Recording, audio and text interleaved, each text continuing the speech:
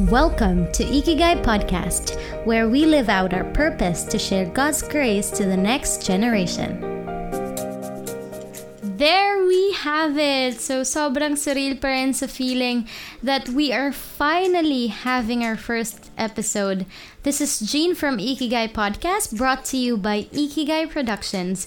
You can follow us on all of our social media platforms. You can go ahead and search for Ikigai Prod 28 on Facebook, Twitter, and Instagram. Again, that is Ikigai Prod 28 on Facebook, Twitter, and Instagram. Ayan. So we wanted to start off this episode by introducing ourselves, which is Ikigai. Ano nga ba ibig sabihin ng Ikigai? Saan ba namin nakuha to? Inimbento lang ba namin to or what? Ayan. So actually po, Ikigai is a Japanese word which means a reason for being. Ayan. May ibig sabihin naman pala. Ayan. So umpisa natin to sa tanong na, what is your reason for being? Ba't ka nga ba gumigising sa umaga?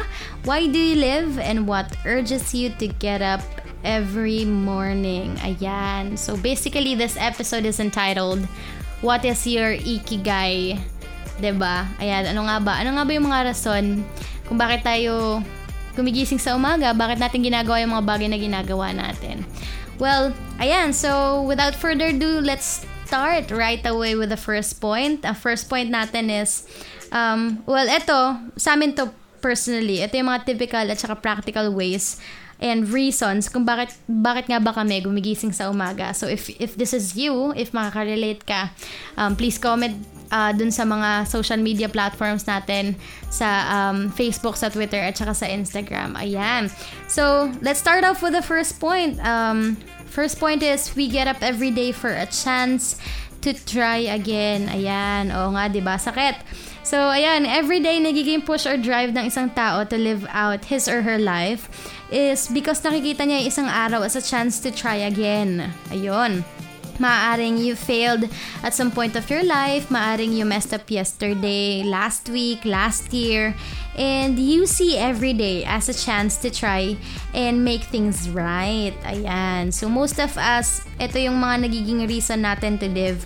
Para may mapatunayan, para ma-justify yung mga nagawa nating pagkakamali. Pero ayun nga, going back to the start, wala ka namang dapat patunayan kasi ano man yung mga nagawa mo in the past, that's all in the past. Wala naman na tayong magagawa dun eh. And you have to remember that you are not your mistakes. Your mistakes won't define who you are. And most of all, ito, lagi ko ito sinasabi sa lahat, sana palagi niyong tandaan, the labels of this world will never tell you who you are. Ayan. So, yeah, that's the first point. We get up every day for a chance to try again. So, let's go to the second point. Ang second point natin ay, we get up every day to reset and explore. Grabe, di ba? Napakalalim nung term na reset. Grabe, parang back to zero, ganun. So, connecting it to the first point, resetting your life is like, you want to totally remove something from your life. You want to move on from something. You want to have a clean slate, kumbaga, alam yun, parang blank, canvas. Lupet. So, tulad sa cellphone, parang, di ba pag nagka-virus yung phone mo, kasi may tendency na gagana pa naman, hindi naman laging kailangan ng reset. Pero, pag di mo ni-reset or ni-reformat yung phone mo, ang chances neto, kakalat yung virus, tapos masisira yung phone mo. So, in a sense, our lives are kinda like that. Ang daming virus sa everyday life natin. Parang everyday you encounter a new virus na eventually makakasira sa buhay mo. Tulad ng, lalo ngayon sa panahon ngayon, negativity, we have fear, we have anxiety, we have restlessness. Yan, ilan lang yan sa mga examples ng mga virus na nakakasalamuhan natin everyday. And for some, nakikita nila yung araw-araw as another chance para i-reset yung sarili nila. Reset in a way na, ayun nga, fresh start every day, palaging may bagong araw para magsimula ulit sa umpisa.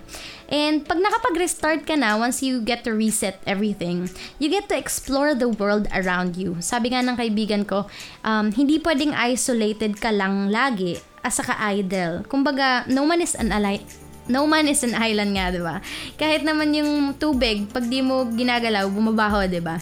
So, marami sa atin nakikita natin na reason para mabuhay, para mag-explore, para magawa yung mga bagay na gusto natin, saka para alamin pa kung ano yung mga gusto natin. Natuwa lang ako dun sa word na explore, no? Kasi parang ngayon feeling mo gusto, tulad ko, feeling ko gusto kong mag-travel, gusto kong gawin lahat ng gusto ko sa buhay.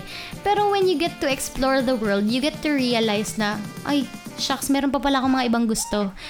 Bigla ka na lang mapaparealize na yung gusto mo ngayon, pagdating ng 10 years after, hindi na yan yung gusto mo. Parang yung gusto mo nung 12 ka, hindi mo na gusto nung 18 ka. Tapos yung gusto mo nung 18 ka, hindi mo na gusto ngayon 20 ka na.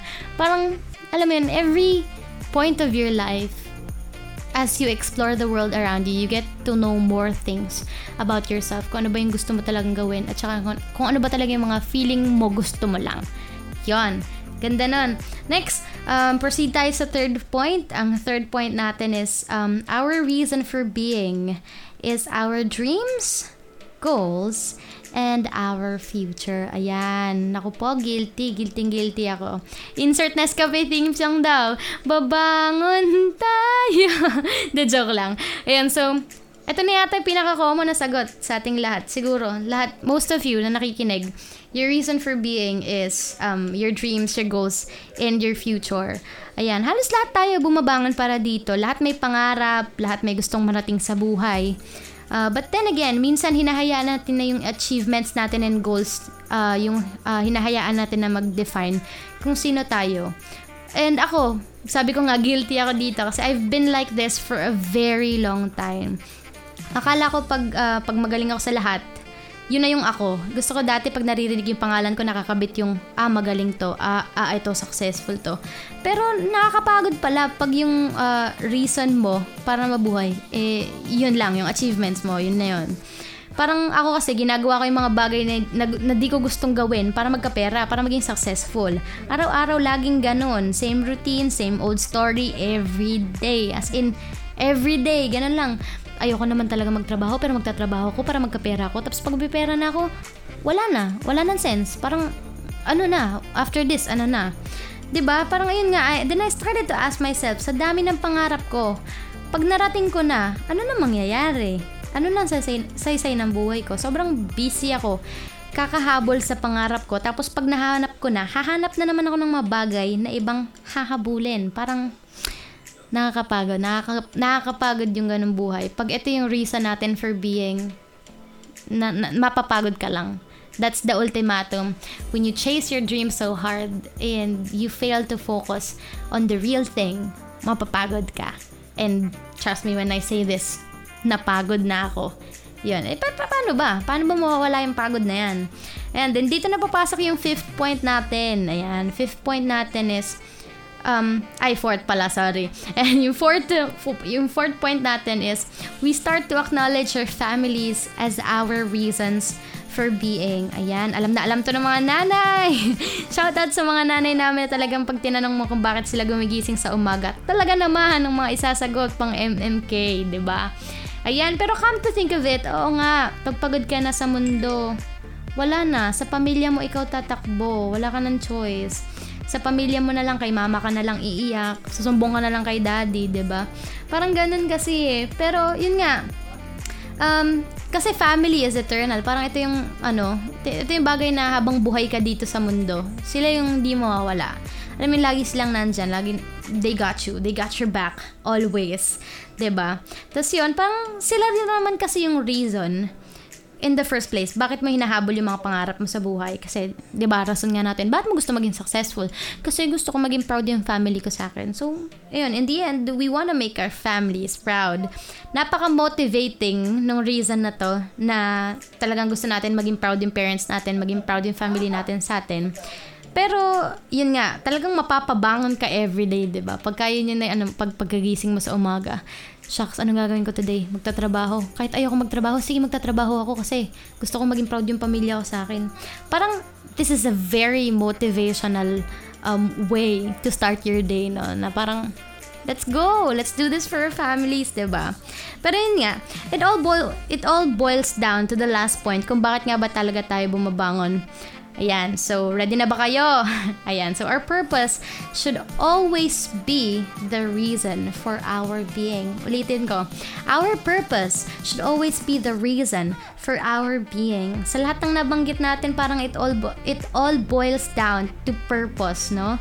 Parang, alam mo yon? Parang lahat nun, pagka chinase mo yung dreams mo, purpose. Pag gusto mo mag-restart, purpose. Parang all of those 4 things na nabanggit ko kanina, it all boils down to purpose, which we will also be talking about more in the next episodes. Please stay tuned for that. Pero ayun nga, palagi sa akin sinasabi ng isa sa mga pinakamahalagang tao sa buhay ko. Lagi niya sinasabi sa akin, the whys are very important. Why do we do this? Why do we do that? Why do we think like this? Etc. Tapos bigla ako napapaisip na, nga no, araw-araw pagising ko, I ask myself, ba't ka gigising ngayon? Ba't mo gagawin yung mga bagay na ginagawa mo? Then, nagsistart na ako mag-make sense. Alam mo, napapaisip talaga ako ng bonggang-bongga. Nagkakaroon ako ng clarity as to what my intentions are.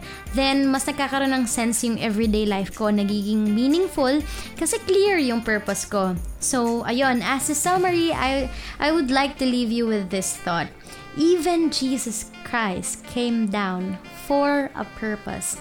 Ephesians 2 verse 10 says, "For we are His workmanship, created in Christ Jesus for good works, which God has prepared beforehand that we should walk in them." Always remember that we are created on purpose, with purpose. And that wraps up our first episode for today.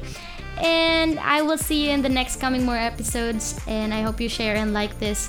And tag your friends. Share this with your friends na feeling mo kailangan nilang marinig yung message na to. Once again, this has been Jean from Ikigai Podcast, brought to you by Ikigai Productions. To stay updated on the latest uploads by Ikigai Podcast, please follow Ikigai Podcast on Spotify.